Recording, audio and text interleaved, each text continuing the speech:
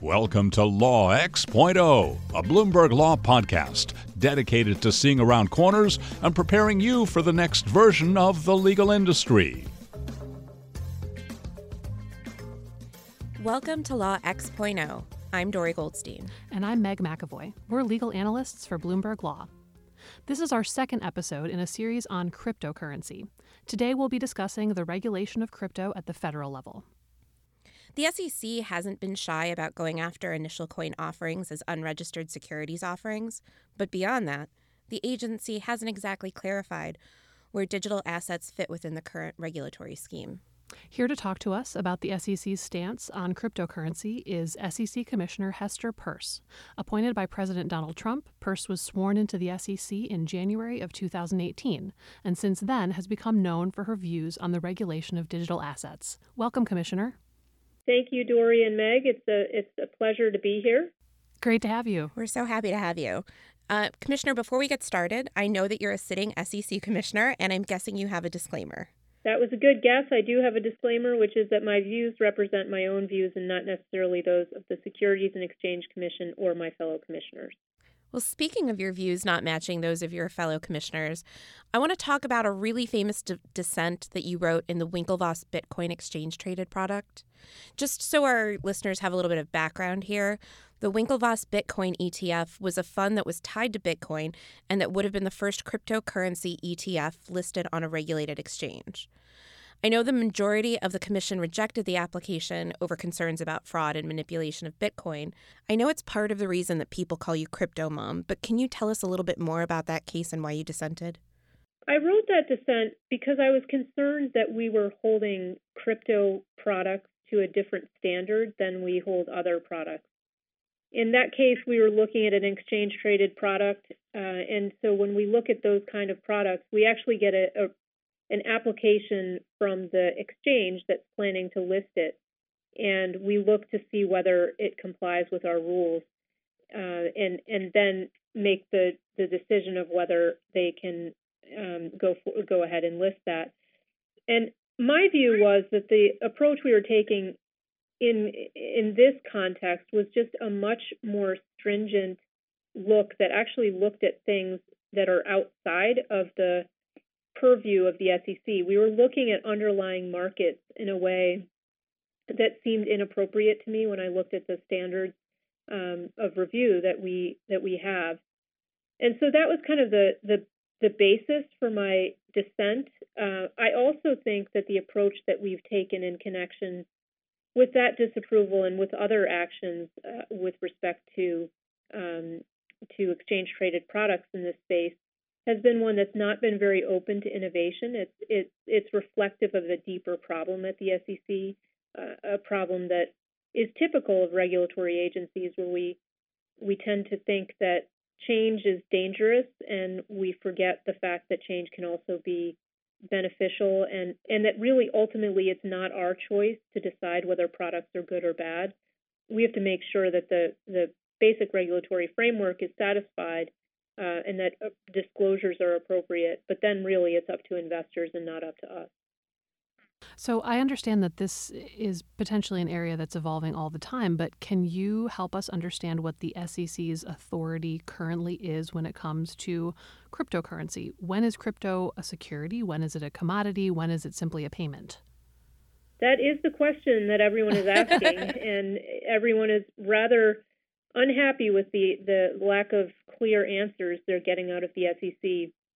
There is certainly a subset of activity in this space that does fall clearly within our jurisdiction.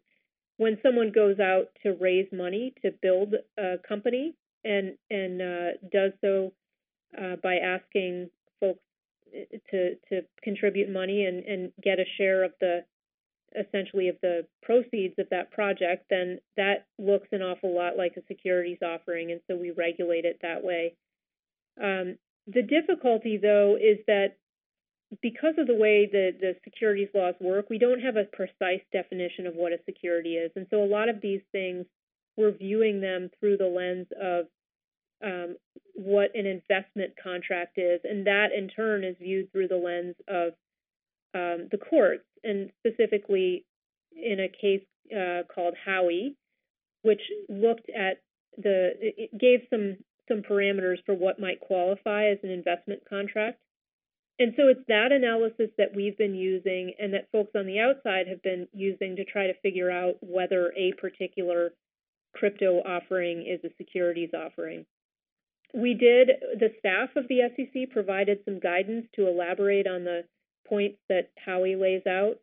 That guidance has received some mixed reviews, including from me. I've been, while I was happy to see that we provided guidance, the guidance that we provided just elaborated on the factors and didn't offer any weighting. And so essentially it just expanded the factors that people have to think about, but didn't provide a roadmap for them to think about them. And so we've seen on the outside, we've seen people struggling with this. Recently, a group of trading platforms and some others came together and said, hey, let's put some weightings on this. Let's create some kind of a scoring system so we can figure out whether something's a security or not. But again, that's people in the industry trying to figure it out, and it just shows the real need for guidance. I think it's an area where we could do more and we could be more helpful, and I'm hoping that we will be more helpful. The problem is when you flesh it out through enforcement actions, the consequences of getting it wrong are so high. So you really do want to give people an option. We've done some no action guidance. That's another option. But the no action letters that we've issued so far are so limited that they're not helpful and may actually be harmful. On top of that uncertainty, it also seems like there are a lot of agencies, SEC, CFTC, FinCEN, and FINRA all have some claim to regulating cryptocurrencies. Can you maybe clarify where these lines fall and how these agencies work together? Well, it is true that there are a lot of potential regulators in this space, both at the federal and the state level. And this has been a frustration not only for the crypto industry, but for others in the financial industry who are trying to figure out who they should look to as their regulator. The lines really are still being drawn, and so we're still working on that. I will say that we are working together with our fellow regulators.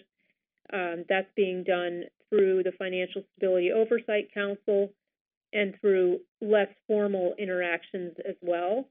I do think that we have more work to do on that front, and I'm hopeful that we'll do it. But we also need to coordinate across borders, and international cooperation is important in this space as in others, and it is an area that we are talking about with our fellow regulators overseas. Do you think that cryptocurrencies should be brought under existing regulatory frameworks, or do we need a new regulatory framework for crypto? My mind has changed a bit on this. I think there are some unique issues in crypto that may require some adjustments in our regulatory framework.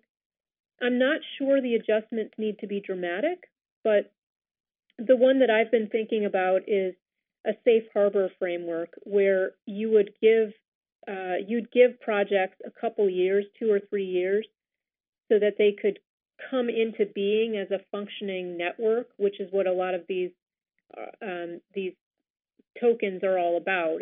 The idea is that it will be the coin of a realm of the realm on a particular network, but it's very hard under the existing securities laws for that to get up and running.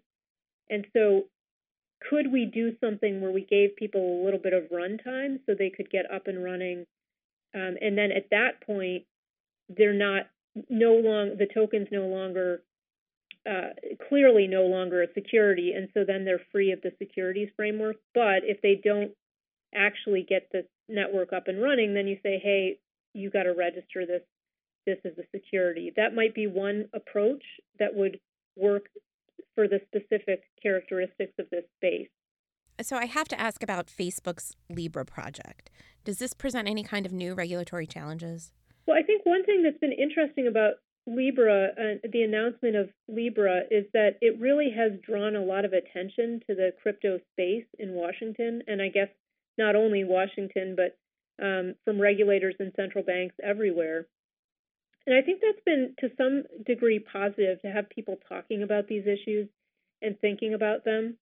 I don't want to speak specifically to any particular digital asset. I haven't had a chance to talk with people in detail about what the Libra project will actually look like. There are some unique concerns that stablecoins present, and so there may be other points of contact that stablecoins have with our regulatory system that other types of cryptocurrencies don't have. So, we think of our investment company framework. Would these qualify as money market funds? Those are the kinds of questions that we have to ask and answer in connection with these. But again, all of these determinations are very facts and circumstances specific. In terms of figuring out all of these regulatory frameworks and answering all of these important questions, my question is, why is it important to do so? So what promise does cryptocurrency hold for the U.S. financial markets, and what are its potential benefits? Why go through all of this to facilitate crypto? I think that's a good question. Part of my belief is that a regulator really isn't in the strongest position to answer that question. I think if we get in the habit of judging at the beginning whether a particular innovation is going to be successful or not, it's a risk.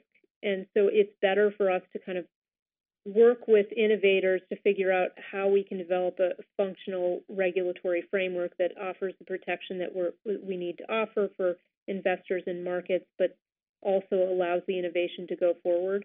That said, I do think that cryptocurrency offers some potential benefits, whether it's as a store of value or as a way, as the money of the internet, as a way for people across the world to be able to pay one another in a very convenient and effective form, or as the ability to get some of these networks, some of these utility networks up and running, so that you are able to pay your developers, you're able to use the service being offered by a network, and do so in a simple way.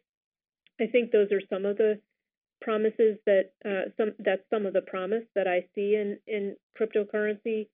But again, I wouldn't want to be the one to set the limits as to its potential. I think that others are better able to assess that. But I do think it's exciting to think about ways that the world can be better connected, that we can be better integrated with people all over the globe through digital assets, cryptocurrency, blockchain.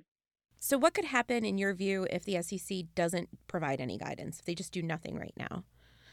I think what we're seeing is that projects, even those that are run by Americans, are looking abroad and moving abroad.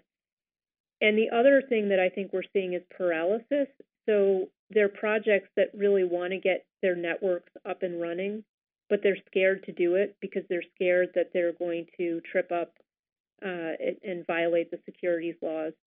And to me, that's the real concern, because that means that legitimate activity isn't happening solely because of this regulatory uncertainty piece, or it's happening outside of the United States.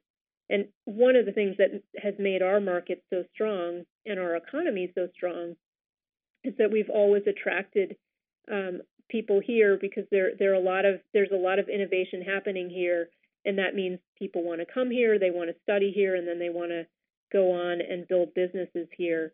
And I'd like that to continue, and I don't want to discourage people from availing themselves of our really solid institutional framework for innovation and capital formation.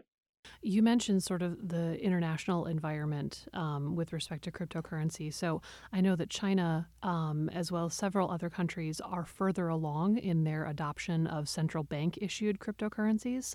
Do you think that this poses a long-term threat to U.S. leadership in the finance space? Well, I tread a little carefully here because I'm not a central banker, and so that's a bit outside of my purview. There has been some discussion of potentially turning our own currency into a digital one, so that's a possibility. I mean, I think that we can learn a lot from the approaches that other countries are taking. We can learn from their progress. We can learn from their mistakes. We can work together with them. And so the diversity of approaches is not necessarily a bad thing. But again, I think it's just that we need to have some clarity for people. I want to go back to the SEC here. And I know in 2018 and 2019, there were a good number of high-profile enforcement actions against issuers of unregistered securities and ICOs like Telegram. And you've said before that anti-money laundering is going to be a leading issue in 2019-2020. Are there any other issues that we should look out for in the near future? Well, I think you'll continue to see us go after fraud in this space. That's something that we can all agree on, both people in the industry and people in the regulatory community can agree that we need to pursue people who are engaged in fraudulent offerings, no matter what they call them. But really what I'm hoping for the next year is I am hoping for some progress on the non-enforcement side to set just a more positive framework. So we want to show people that there are ways to do these kinds of things consistent with our securities laws. Recently, there were several Reg A offerings, which I think is a positive, and perhaps we'll see, I don't know, but perhaps we'll see more folks availing themselves of Reg A in this space. So we need to combine enforcement where appropriate with a regulatory framework that's workable. Given the evolving nature of this area, what advice would you give to attorneys or businesses that are just starting to sort of interact with cryptocurrency? Well, I think it's definitely an interesting learning exercise. There's always something new to learn. I do encourage people to come and talk to us and come talk to me, come talk to our staff who runs the FinHub here at the SEC. Those are it's useful for us to learn what you're doing, to hear about what you're doing, and it can really help shape the way we think about things as well. I know it can be a burden to come talk to your regulator, and even for those attorneys who don't have specific clients, but who just have thoughts about what we can be doing in this space and how we can be doing it better. I really do encourage people to come in and share their thoughts with us. Thank you so much for joining us, Commissioner Peirce. If listeners want to follow you or more of the SEC's initiatives on cryptocurrency, where can they find you? They can follow me on Twitter at Hester Peirce, and they can also go to our FinHub on our webpage and check out what the latest developments are in this space and related to fintech more generally. Well, thank you again so much for the discussion. It's been a pleasure. Thank you so much. That was SEC Commissioner Hester Peirce discussing the regulation of cryptocurrency by our agency at the federal level. Join us next week for the third and final episode in our series on cryptocurrency. We'll be talking to New York Department of Financial Services Superintendent Linda Lacewell about the state's BitLicense program and the role of the states in regulating crypto. You've been listening to Law X.0 from Bloomberg Law. For more Bloomberg Law analysis, visit news.bloomberglaw.com/Bloomberg-law-analysis. You can also follow us on Twitter. I'm at Dori_Goldstein. That's DORI_GOLDSTEIN. And I'm at Meg McEvoy, MEGMCEVOY. Find us wherever you get your podcasts.